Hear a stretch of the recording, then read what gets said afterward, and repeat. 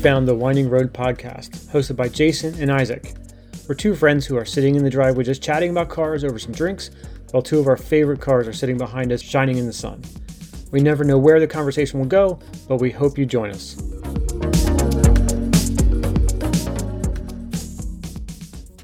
Happy Monday. Welcome back, everyone. Episode 15.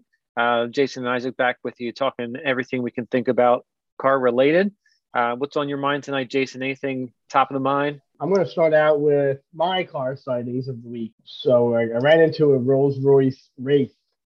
Oh, nice. Which is pretty cool. Something that I really, you don't really see often. That's the two-door, right? Yeah. Yep. Yeah. And I think they're suicide doors. I think you're right. Yeah. They're pretty good cool cars. They're big down there. Huge. Oh, yeah. So that was really cool. An interesting sighting, something that you don't see every day. What color was it? It was blue. Like a dark blue? Like a dark blue, yeah. Yeah. Like a little bit darker than mine. Yes. Yeah. There was I think it's a Rolls-Royce drop head. Okay. It's a convertible. I think it's similar to the design of the Wraith, if I'm not mistaken. And I've seen them, well, not in person, but I've seen them be like almost like an electric bluish, like a light blue color. Huh. Okay. And that's a really cool looking color. Have you ever seen one of those with the top down? No. Well, not in person. Right. They have like, no, I have not. They have like a teak wood cover for the top. Yeah. It's supposed to look like a yacht on the back of your car. And like nothing says obnoxious luxury like having teak wood to cover up your convertible top. Right, of course, 100%. Good looking cars, that's for sure. The other thing that I actually had to look it up because I'd never seen one before. It was a Mercedes EQS 450. Yeah, they're pretty new. I think, from what I read, it's electric. Yep, full electric. It's supposed to be their electric version of their S-Class sedan. Okay. That was a nice looking car. They're okay. I mean, I think it probably is personal. Like, as far as the styling, I was actually talking about that to someone today. One of my clients at work mentioned it because she's looking to get into the electric cars, and she's tossing up a couple of ideas. She mentioned that she didn't like the styling of that car, but she was looking at a Rivian and Audi and BMW and the Mercedes. So she's not really sure what she wants to do yet, but I don't know have you seen pictures of the interior at all? No. So that is one solid piece of glass, the whole dash. Okay. So on the interior of that, you know how there's cars that have like the digital gauges? Yeah. So there's that, and then it also has obviously the digital screen in the center. Mm-hmm. And then I think there's a screen on the passenger side, and it's one solid piece of glass from basically where the driver's side vent is by the door. So like in front of the signal stalk is one solid piece of glass across the gauges, across the center screen, and across the passenger side screen. One piece of glass the whole way across. Jeez, imagine the replacement cost on that when something goes on it. When I saw that in a review video the other week, that was my first thought. Being in the service department at a car dealership, my first thought was, as soon as that goes, that glass, because like if we have to replace like the display panel, it's whatever that screen is there. If one of those displays goes, unless it's like attached to the back of this piece of glass, the whole thing's getting replaced. Yeah. And I can only imagine that's an $8,000 piece of glass. Probably. Between the three screens and the glass and everything, that's all I could think about. Yeah, that's exactly what I haven't even seen it yet, but I'm just, listening to what you said. Yeah. Good luck having one of those outside of warranty. Yeah, exactly. Like there'll probably be some that, fail obviously within warranty, but yeah, what if you're the third owner and the car's 10 years old? Yeah. And, the one screen fails, you're buying a whole dashboard. Yeah. Or you'll be the guy driving around going half it working. Yeah. Like I saw what if the gauges is the part doesn't work? True. Well, yeah, you need that one. That's true. I kind of sort of on the same lines as that. The other day on my commute home from work, it was like an older S class. I want to say like early 2000s. And I don't know what the suspension setup is on those. They must have air shocks or something because the two front shocks were just completely blown out, and the car was almost scraping the bottom, and then the rear was always like super like raised up. Right. And clearly, this is somebody who bought this car and probably can't afford to maintain it, and is just driving as much as as long as they can. Yeah, that's the thing about when you get some of those cars with some features as they get older. Like, I mean, we've talked about it before. Yeah. You get an expensive car, and when stuff fails, it's expensive to replace it. Yeah. And usually, by the time the third or fourth owner comes around, they're buying it for cheap, and they can afford, quote, the car. The maintenance or the repairs is just something you can't really foresee. Are they still doing air ride in vehicles? Because I know that in the late 90s that was a thing. That's becoming more common. Is it? Yeah. See, that worries me because all the rubber parts and stuff that deteriorate over time and won't hold air. I know a lot of people who had air ride cars from the factory would swap them out to like coilovers, once things would start to die on them. Some of the older stuff you can do that with.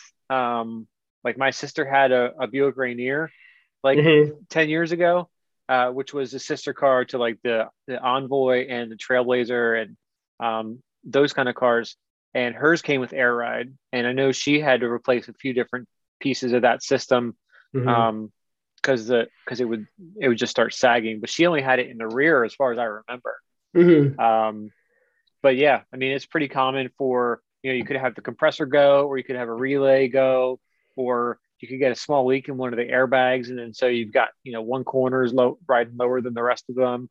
And then it just kind of is a trickle down effect. Like if you have an airbag that's got a leak in it, your compressor is going to be working hard pretty much all the time to try to keep that inflated. Yeah. And so then you overheat the compressor, and then you kill the compressor and you kill the relay because it's constantly flipping back and forth. And before you know it, you got to replace at least an airbag and then a compressor and a relay, and that all adds up. Are those, what was the, I guess, allure of those, ride quality? Yeah. There's a lot of benefits to it. I mean, they came around before like Magna Ride was really a thing. And so you can adjust the ride based on how high of pressure you're running the bag. It's almost like tire pressure. If you've ever ridden a bicycle with a low tire pressure, it is softer and it rides a different way. And then if you firm it up, it rides a lot firmer, but you have more control. And so air ride is kind of the same type of effect. You can do a lot of stuff with it. Like there are a lot of cars that are using it that alter the ride height. Okay. So like, for example, because I know from working with them, the Audi SUVs, you can set it to an off-road mode, which will lift the car a little bit. And you can set it to dynamic, which will lower the car a little bit. And anywhere in between, so you can use it for various things like that. They have air ride on them? Yeah. Like, really? Yeah. So like the SQ5s, it's an option. The A7s and A8s, some models or most models have it. The Q8s, the Q7s. Interesting. Most of the upper level ones have it either standard or as an option, and then on some of the mid-level cars, it's an option. Interesting. We're talking about technology and things like that. I think something that's going on a lot more these days is like start-stop technology, where our car will shut off at a red light and try and conserve fuel. And I noticed a car in front of me the other day had that on it and was getting ready to leave from a stop. And I could, when you start a car and the headlights are on, the lights kind of dim a little bit. So that happened. Yeah. And obviously the car was starting up again. And you could tell the lights kind of dim so it could start back up. But what I started thinking about is I'm wondering the effect like on long-term battery. Like, does the battery get worn out earlier with that technology? Because the car starting and stopping way more frequently than if you were just getting in it. You know what I mean? Maybe on some older systems. What year or what, like, was that an older car that you saw it on? When I say No, older, I mean like 5 or 10 years. it was an F-150, so I would say I don't know. It was at least 2015. It could have been. Yeah, it could have been older. Yeah, It wasn't brand new. It was probably like 3 or 4 years old. I think they started putting start stop on F-150s in like the 13 to 15 range. Okay. So let's call it within 5 or 10 years. They're normally designed in a way that it doesn't reduce or dim the lights like that, but I don't know for sure. Also, the systems are changing the longer they're around. A lot of companies are starting to make something that they're calling mild hybrid. So what it'll be is there's 2 electrical systems on the car. There's the 12-volt system that we're used to, and then there's a 48-volt system. And so the car will have 2 batteries, and the 48-volt system will have, it'll either, like the older systems use the normal starter to start the car after a stop.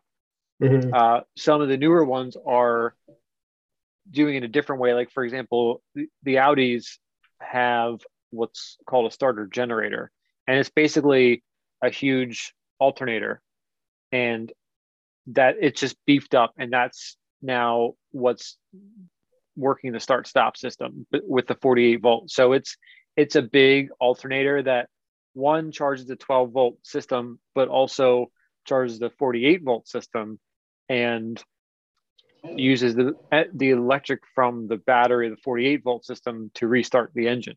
Okay. So the good thing is you're not using your starter and aging your starter quicker, and you're not aging your 12-volt battery faster, like you mentioned. The downside is 48-volt batteries are super expensive, and the starter generators are massive and super expensive and heavy. So like it's more equipment, more expensive equipment, stuff like that. So it's got its pros and cons. And adding weight and things like that. Yeah. Interesting. Like, I know I just replaced a starter generator on a Q8 this week, and the part alone was over almost $3,000. Oh my God. What used to be the alternator is now this like $3,000 part.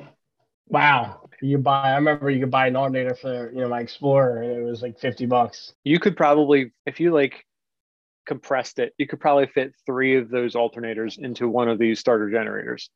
Jeez. Yeah. Where are they located? I'm not exactly sure. I mean, it depends on the car, but it's roundabout where an alternator would be located. So somewhere on the front of the engine. Okay. But yeah, they're beefy. Interesting. I have to look that up. I'm gonna put that on my list of things to Google, as well as the interior of that Benz that we were talking about. And like, I don't know if you know, it's kind of similar topic. Some manufacturers are starting to go to lithium 12-volt batteries. So for the primary. Yeah. So like your normal battery that you would think of, the 12-volt system that's been around forever. Yeah. Some companies are going with lithium versions instead of the AGM or absorbed glass mat, or like the lead acid batteries. They're replacing those with lithium because it's a lot lighter and more compact. The one I'm thinking of is you could get them as an option in a Porsche. Okay. So like on a 911, the battery is probably the size of like a cube, like 5 inches by 5 inches ish, something like that size. But you need a special battery tender. So like a lot of guys with high-end Porsches, they'll like store them over the winter or something like that. You need a specific battery tender and jump starter for a lithium battery. Why? Because of how it's built? I guess so. I don't know the details of it. I just know that when they started getting them in at some of the Porsche dealers, they had to start getting special jump boxes and stuff like that, and battery maintainers to work with the lithium batteries. Do you know how much that option is? I don't know how much the option is. I've seen a 48-volt, or no, I've seen a think I've seen a price for one of the Audi versions of that battery, and it was a few $1,000s for that battery too. Jeez, oh my gosh. Yeah. And what's aside from the size benefit, what else does it really do to make it I think worth it's that mostly money? size and weight. Like you can make it a lot more compact and it's a lot lighter weight. So like a 48-volt battery looks a lot like a 12-volt battery, just bigger, and it probably weighs 75 pounds. Okay. Whereas a 12-volt lithium battery, like a normal 12-volt car battery, is probably 25 or 30 pounds. They vary based on the size. Let's call it 30 pounds. I think a lithium version of that is like 12 pounds. So like when you have like, a Porsche GT3 RS, a 12 pound battery is going to be a nice weight savings. True. Yeah, I get, yeah, right. Something else interesting that I saw this week was, have you heard anything about the new Corvette in the future coming out? Yeah, something that doesn't really surprise me, but I heard that the next one they have planned is a hybrid version. So it's going to have electric motor on the front and a full electric is planned. And then of course the Zora, it's going to be like the top of the line, like a ZL1. I'm hearing rumors that that's going to be a hybrid with a twin turbo V8. Wow. That'd be cool. I've also heard 4-digit horsepower numbers. What? Yeah. The mid-engine Corvette, I think, gives them a lot more options to make it drivable, but it's allowing them to approach power levels of the Veyron. Wow. Because like when you combine a twin turbo V8 and electric power, like you combine those two, just like the Porsche 718 or the LaFerrari or the McLaren P1, those were all 1,000+ horsepower cars because they combined electric and gas. What's the Corvette now? Like, what's that pushing horsepower wise? I want to say in the 450 range. Okay. I like the newer ones. I think they look more like Ferraris to me than Corvettes. I think they're good looking. They definitely have road presence. They do. You notice them, and even if you don't know what they are at first, they look very exotic. They do, and I like it. I also like that they went mid-engine finally because they were starting to get to the point where 750 horsepower in a ZL1, of the traditional style of the last generation. That was a lot of power to try to drive safely, right? Or even to make use of. And so the mid-engine concept just allows them to do it a little bit better. I'm not even sure what they cost these days. Are they 100,000 yet? With the markups, yeah. They start. I think the base is at $80,000. Okay. But by the time you add a couple of options that you really want, like better seats or better suspension, stuff like that, I think the MSRP on anything is at least 95. Right. And then most of them have a markup currently. So I wonder how long that's going to last for on the markups. It's hard to say. Probably a while. I found this YouTube channel the other day that really has me thinking about my road trips coming up. Okay. So there's this guy on YouTube. He's an older British guy that has a channel called Harry's Garage. And he, over the last 6 years, he's done like 3 or 4 major road trips in like these old exotic cars. So he did one in Testarossa, and he went from Spain to Morocco and like down to like the sand dunes and stuff, and had it all covered in dust, and it was awesome seeing that covered in dust. And then he did a trip all the way across, like basically a round trip of Spain in an old like 80s Porsche 911 Turbo, and he did one through Spain and France, or not Spain, through France and Italy in a Countach. He's also got one where he road trips a Rolls Royce Ghost from like the 60s. They're really interesting because he'll stop in these little towns, or he'll talk about various things about the car and stuff like that. It can be a little boring if you like things that have a lot of action to them. But if you just enjoy looking at a car and seeing it being used, actually on the road and driven and things like that. I thought it was interesting. How did you come across that YouTube channel? I have no idea. I think it popped up in my suggestions somehow for the 9/11 video he did, and then I saw the other videos he's got where he does the Testarossa and the Countach and everything. So he's in the process actually of rebuilding the transmission on the Countach right now. So he's got an Instagram page too. I'll have to check that out. Him. Yeah, I did watch the video that you sent me. That's quite a lineup that guy has. I'd like to get the background on him. He's an interesting kind of guy. I'm not sure exactly how he became to be where he is now. Yeah. What are your thoughts on slingshots? I don't know. I've never driven one. They're definitely a toy, but I think if I was going to spend $40,000 on that or on a toy, I don't know if I would get one of those. I think you just get one to stand out. Like you cruise around for a half hour and have everybody look at you and stuff like that. But I think for the money, I would definitely be buying other things. There's something similar to that I saw their dad. I think I want to say it was a Morgan, and it had like a V-twin motorcycle engine on the front. Yeah, and the Morgan three-wheeler. Yeah, 2 wheels on the front and then one in the back, right? Yeah, I've seen one of those. That looked cool. I saw it a couple of years ago, actually, in like the Malvern area. But yeah, it looks like a boat upside down. Yeah, with a Harley engine strapped to the front of it, and that's pretty much what it is. Like it's made of wood, and it's got a Harley engine on it, and it seats 2 people, and it's a 3-wheeler. They're made of wood. Yeah, I had no idea. Morgans have always been made of wood. Interesting. Yeah, and they're not cheap either. They're like 50, 60 grand, I think. This thing. Probably. Any Isaac sightings this past week? There's no way that I've seen better cars than you did. It might be. I don't know if I've really seen anything this week. I think I mentioned last week that I saw that blue Huracan again.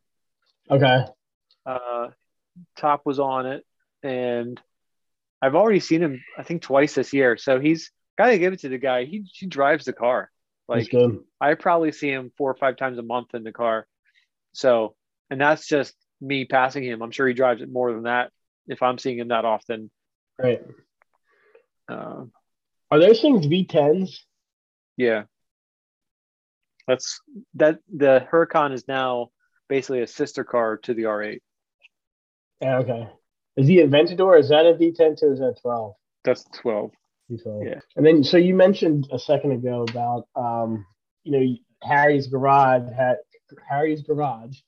has you kind of thinking about, your road trips coming up. What do you mean? Like how, in what ways does it make you think about that? It's just getting me to think about them a little bit differently, like what I want the goals to be or how I want to do them, like kind of what kind of stops I want to do, or if I want to stop and like see anything, or I don't know. It's just gotten me thinking about how can I make a road trip experience for myself that's similar to that. Like instead of just going out to these great roads and just driving on the great roads, make a little bit more of an experience out of it. So it's just gotten my gears turning. I haven't really come up with anything different yet, but I haven't had a chance to give it much thought either. But it's gotten me thinking. Make it more of like an adventure rather than just a drive. Right. How's the Cayman running these days? Pretty good. I've noticed a noise when I'm turning sharply to the left. So it sounds like it's power steering related, but I'm not sure what it would be. So it's due for inspection and a service coming up. So I'm going to check to make sure there aren't any leaks anywhere. We replaced the power steering pump about 2 years ago. So I don't think it's the pump because it's not making noise. But, it could be that there's a small leak somewhere like in the rack or something like that. So the fluid level might be a little bit low. Like it's not like notchy, like if it's low on fluid. And it's not like usually when you get like a bad pump or if it's really low on fluid, it'll like it'll be notchy and it'll have like this whine to it. It doesn't have that. Mm-hmm. It's a noise I've not really heard before. So, and it's only happened a couple of times in very specific scenarios. So I'm going to keep an eye on it. So I'll be curious to see if I find anything. Is the power steering pump on that located on the engine as well? Like the Yeah. accessories? Yep. Is it hard to get to, I would imagine? It's easy to see. It took us probably an hour and a half to get it out and then 2.5 hours to put it back in. Oh my God. Yeah. So did you have to go from the bottom? No. So you take off the front cover and the top cover and you unbolt it on the front and on the back and you disconnect the lines and then you have to separate the reservoirs on top of the pump. And when it's in the car, there's like some kind of pipe or something blocking you from just pulling it out as an assembly. So you have to separate the reservoir and pump from each other. And then you lift out the reservoir from one direction and you pull the pump out from another direction. And then when you put it back in, you got to do it in reverse. But the hard part is putting the reservoir back into the pump and getting it like seated properly. That was the hardest part, is putting it all back together. Wow. Yeah. Something you probably don't want to do again. Yeah, I think at a dealer it would have been like a $2,000 job. Mm-hmm. And it was mostly would have been labor because I think even at Porsche the parts were probably $400 or $500, and the rest of it was just doing it. Yeah, I think it was like an 8 or 10 hour job. Wow, that's a lot. And Porsche labor rates are more than $200 an hour. So. Oh, really? Yeah, they're probably like $215 or so by now, but they're at least $200 an hour. It's not cheap, depending on what you've done. Yep. What are Audi labor rates right now? It depends on. I mean, obviously the labor rates depend on the dealer. Everywhere is a little bit different, but is it like a thing where you have different areas charge different rates? I guess depending upon where the dealership may be. Yeah, like because for example, a dealer that's in like LA or Manhattan or Chicago is going to have a higher rate than a dealer that's in Alabama. Cost of living drives some of it, and the cost of hiring people, and just cost of doing business in general affects that a lot. So obviously, if you're in LA, things cost a lot more than Nebraska somewhere. Right. So that's definitely going to be dependent on, like, you could have a tech job in San Francisco and you're making $200,000 a year. You could have that same tech job, and if you're in like Ohio, it probably pays you $120,000 a year because the cost of living is different. Right, it makes sense. And there's more competition out there and stuff like that. So I would say in general in the Northeast region, labor rates probably run between 175 and 210. Wow, so they're pretty close to Porsche rates. Have you come up with any, with your trips coming up, any more detailed plans, or are you still kind of trying to flesh them all out? Did I ask you this last time? Do you have dates yet? I don't. No. So, and that might also depend on, some of the other things I do on the trip too, is, what time of year is it?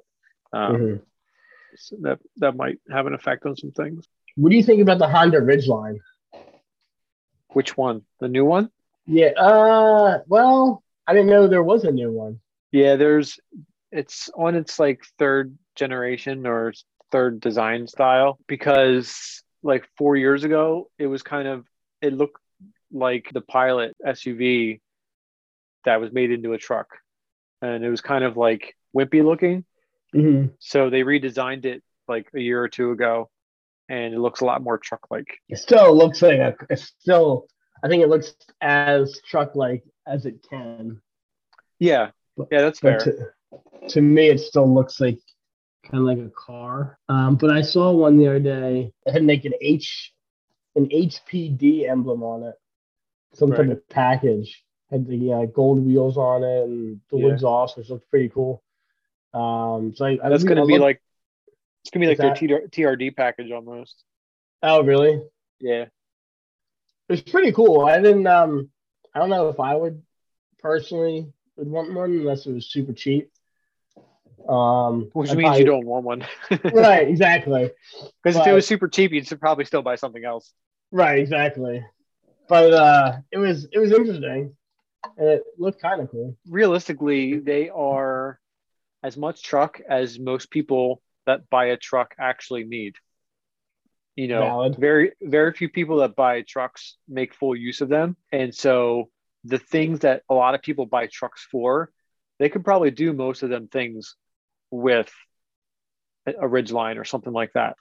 I can't say very few, but like there's less people that tow like a 6, 8, 10,000 pound trailer or haul a bunch of stuff in the bed or do serious off-roading. There are less people that do that than people that buy trucks. Makes sense. Yeah, I agree with you. I'm actually curious. I'm gonna look at these a little bit more. Maybe I'll build one on the site to see what they look like from the inside. It looked cool, actually. I was impressed. I didn't think I would like that style, but getting excited for events coming up. I know you're not a cars and coffee guy. I don't really have any events coming up. Just our trip next month. We're looking forward to that because we're actually going on vacation. We haven't done that for 2 years because of like health stuff. So we're just refresh my memory. Where are you guys going? Vermont. And you're not taking the Porsche stuff? No, because we're gonna be doing some dirty stuff and just a lot of not a lot of driving, but it's just going to be more conducive to take her car than to take my car. That's fine. Her, it's not like when I drive her car, I'm driving like a van or, a big SUV or something. Her car is still somewhat fun. So, somewhat fun. Yeah.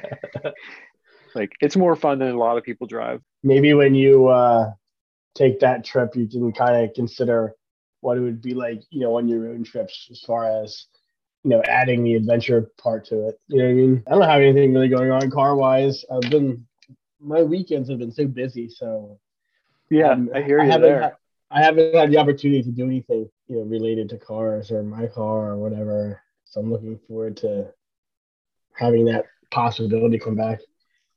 I was confused by that picture you sent me of your gauges the other week. I didn't know what you were trying to tell me. Oh, I put it in dynamic mode. Okay. I thought you always drive in dynamic mode. Not all the time. I usually have it in auto. Oh. And then, what did you think? Did you notice any difference? Oh yeah, I love it. I love dynamic. It's awesome. Okay. But I try and use it for not. Oh, that's right. You sent me that picture after you told me about the RCF. Yeah. You told me about the RCF, and then you sent me the picture of the gauges in dynamic mode, and then you're like, let's see if I can get them or something like that. Yeah. I was gonna see if he was gonna try and mess around, but he didn't. He wasn't having any. I wasn't really trying either, but yeah. Dynamic mode is awesome. I like to use regular auto because when I do put it into dynamic, it's like a treat kind of, if that makes sense. So do you do dynamic and sport mode or dynamic and drive, or do you normally do auto and drive or auto and sport? So I typically do auto and drive. If I'm driving home from work or something, or if I know that I'm going to have to get out into traffic or something like that, then I'll just go quickly into sport. Because it's really way more responsive when it's in sport. There's no adjustment for my suspension in the MMI. Okay. So I don't know. Is it just steering and exhaust? Yeah. Okay. And it's not the valves because I coded the valves to always be open. Right. But I know that there's a sound machine or something that puts engine noise into the interior. Okay. That I believe, I know a lot of people turn those off. I haven't messed with mine, but that's a noticeable difference. The sounds, the engine noise is way more pronounced. Yeah. In dynamic, but the steering, I mean, it's like, it's crazy how much of a difference those settings can make to your driving experience. Right.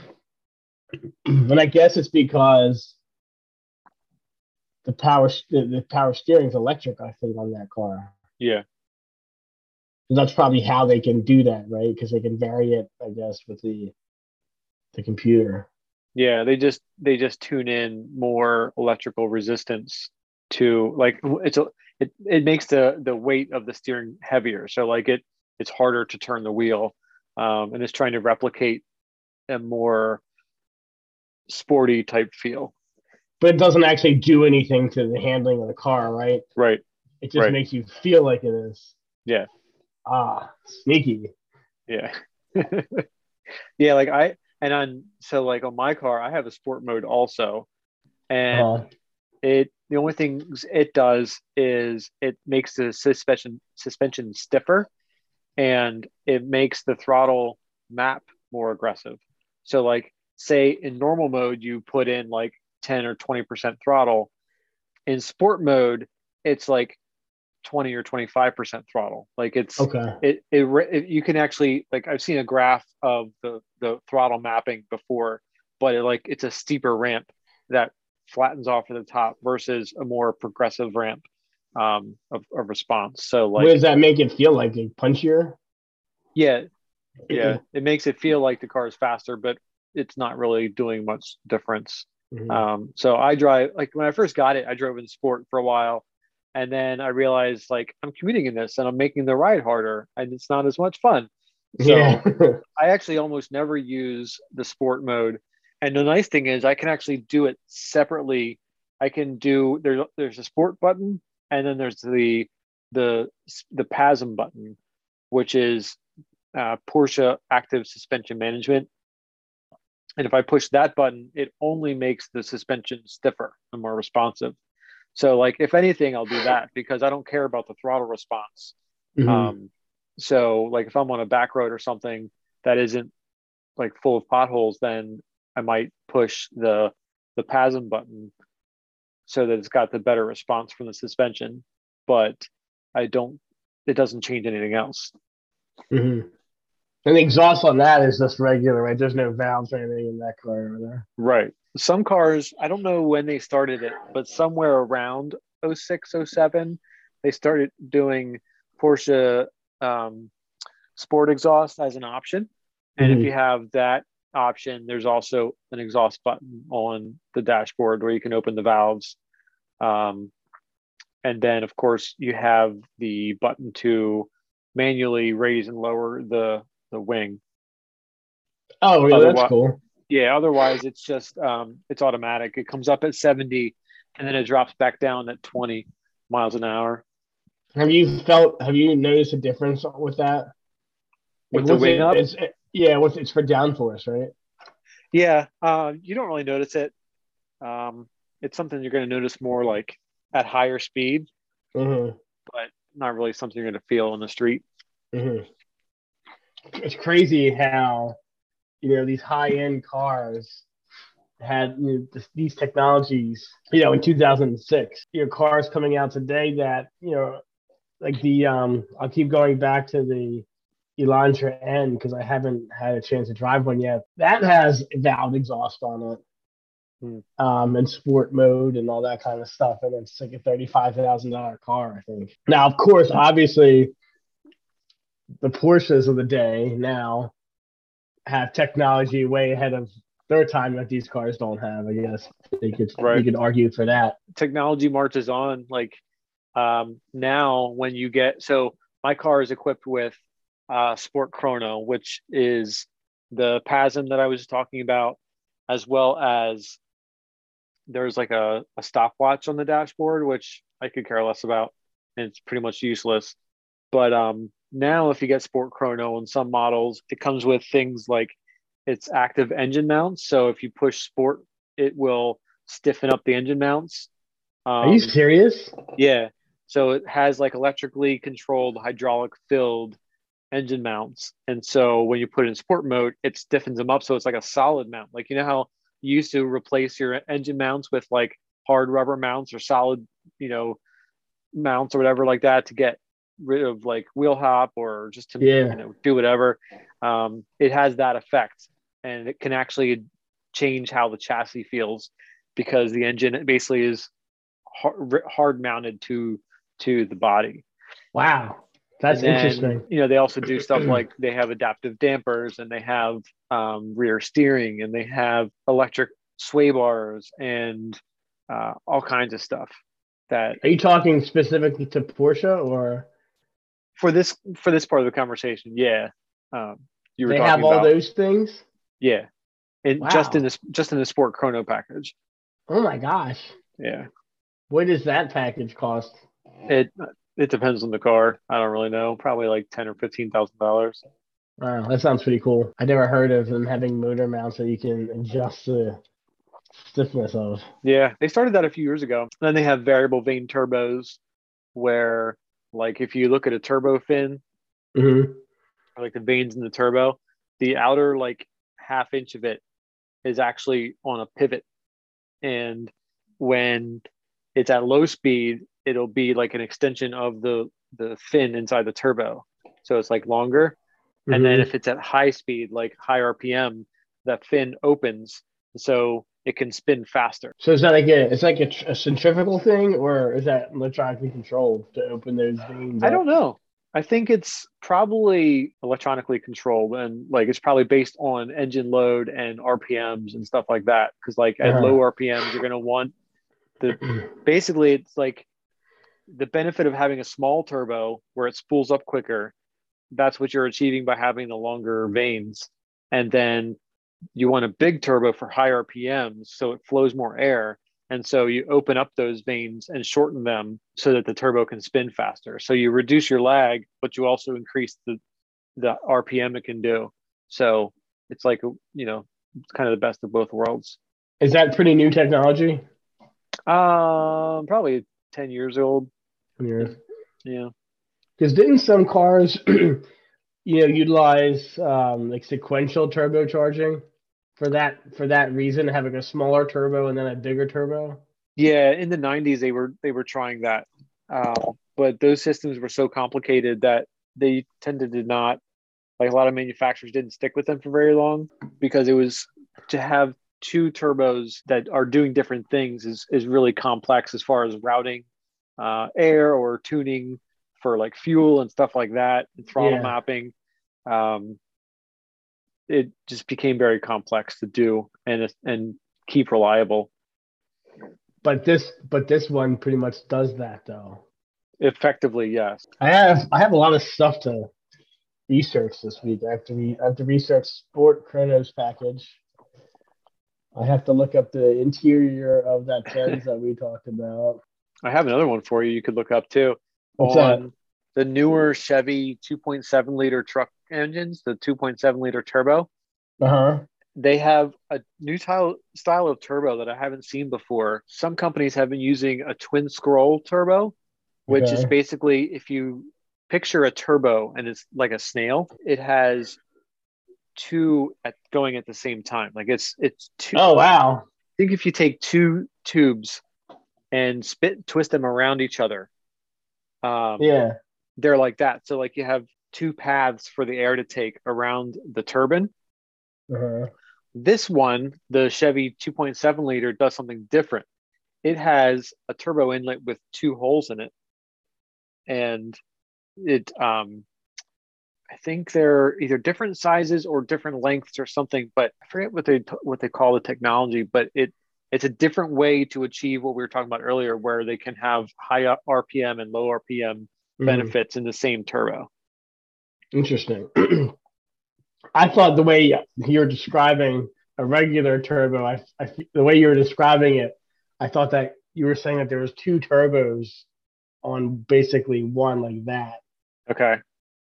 So I misunderstood the beginning of it. I'll have to check it out though. Because when you say twin scroll, I think of a supercharger. Because that's generally how the superchargers go. Right. You know what I Yeah, mean? it's totally different. I had to look it up because it's bugging me now. How did you hear about this? I don't remember, Uh-huh. but I mean, they came out with this engine like maybe 2 years ago now. It's a gas engine, right? It's not the diesel. Yeah, it's a gas engine. Has in the Silverado, it's got 310 horsepower. They call it a a dual volute turbocharger housing. Dual volute? Yeah, VOLUTE. It's for improved throttle response and low speed torque. But there's some videos on it, and you'll find it if you look for it. I don't remember the first video I saw, but it was a really good explanation video on. It was, you know what? It was probably on Jason Finsky's page. Yeah, I love his stuff. It really makes it easy to understand some of these complicated things. Yeah, so I'll definitely check that out and report back next week, along with the other things that we discussed. So he does have a video. That's where I saw it, and he does a great job of explaining it. It actually, I guess they launched it with Cadillac first, but if you look up, if you either go to his page or type in Chevy 2.7 Turbo Engineering Explained, but go to Engineering Explained and search for the Cadillac. Oh, it's on their 4-cylinder. Did I say 6-cylinder? I don't know. I think I did, but it's on their 4-cylinder. But yeah, it's called a dual volute, VOLUTE. And it's basically two snails that are in parallel to each other. And I think he actually in that video compares it to a twin scroll, so you can see the difference. Okay. But I had it backwards. A twin scroll is where the two pipes go in at the same place. So it's like split. Mm-hmm. And then the dual volute is what I was explaining earlier, where the inlet, the air hits the impeller at basically opposite sides of the impeller. So say 12 o'clock and 6 o'clock. Mm-hmm. And so you basically have two punches of air hitting it at the same time in opposite directions, so it spins faster. Makes sense. I get it. I hear. Like if you think of, like a pinwheel. Yeah. And you blow on a pinwheel and it spins. Mm-hmm. Imagine someone standing face to face with you, blowing on the bottom of the pinwheel, and you're blowing on the top of the pinwheel. Mm-hmm. And together you make the pinwheel spin faster. On the same side, though, or is that as the air being blown onto it on the same side or different sides? Well, it's on the same side, but upside down. Gotcha. Okay. Because if you're blowing on the top, as it spins around and goes in front of the other person, they're blowing on it the same way, but in the opposite direction because they're facing you. Gotcha. Just watch the video. He's good at explaining stuff better than I can. Just watch it. He's got like animations and stuff, so it'll make a lot more sense. But yeah, that's a cool technology that is pretty innovative, I think. Yeah, definitely. I'm excited to check that out. Oh, and Harry's Garage. I'll check that out as well. It's been almost an hour already. Jeez, I didn't even look at the clock. Do you have anything else in your mind this week? I feel like you touched on everything that I was thinking about. I'm excited to do some more car stuff. Mm-hmm. I want to discuss maybe soon about not maintenance as far as mechanical, but like interior maintenance. Like how frequently should somebody clean your leather, but not clean it, like treat it. Okay. Because you're really supposed to clean it and then rub serum on it to kind of so it doesn't get all cracked up and things like that. Mm-hmm. So it's that kind of stuff, because I feel like this is the time, it's getting nicer out. You want to keep you want to keep everything in good shape and all that good stuff. So that's on my mind, but we can probably delve into that next week. Okay. How about you? Anything you're thinking of? I'm just ready for warm weather to stay, and oh my God, I know. Looking forward to having some more weekends free. I've also been pretty busy on weekends recently, so I work this weekend, and after that, I'm just looking forward to getting the cars cleaned. I still haven't washed them. I don't know if I've washed them since sometime this winter. It's been a long time, so they're all really dirty. So I want to get those cleaned. I want to get her car cleaned before our trip. Get all the dog hair and give it a good wash and stuff like that. So I've definitely got some things on my to-do list over the next few weekends. Yeah, for sure. We're going to call it a night. Thanks again for joining us. You can reach us again, as always, by email at windingroadspodcast@gmail.com. Or if you're on the Instagram, you can follow us there, Winding Roads Podcast. Follow us, and we always ask for questions every week be used on the podcast. We can ask whatever is on your mind. You can send it to us, and we'll see if we can answer it or see if you stump us. Until then, we look forward to hearing from you. And as always, your feedback is always appreciated. And we'd love it if you could rate us and review us on your podcast app of choice. Until next time, enjoy the drive.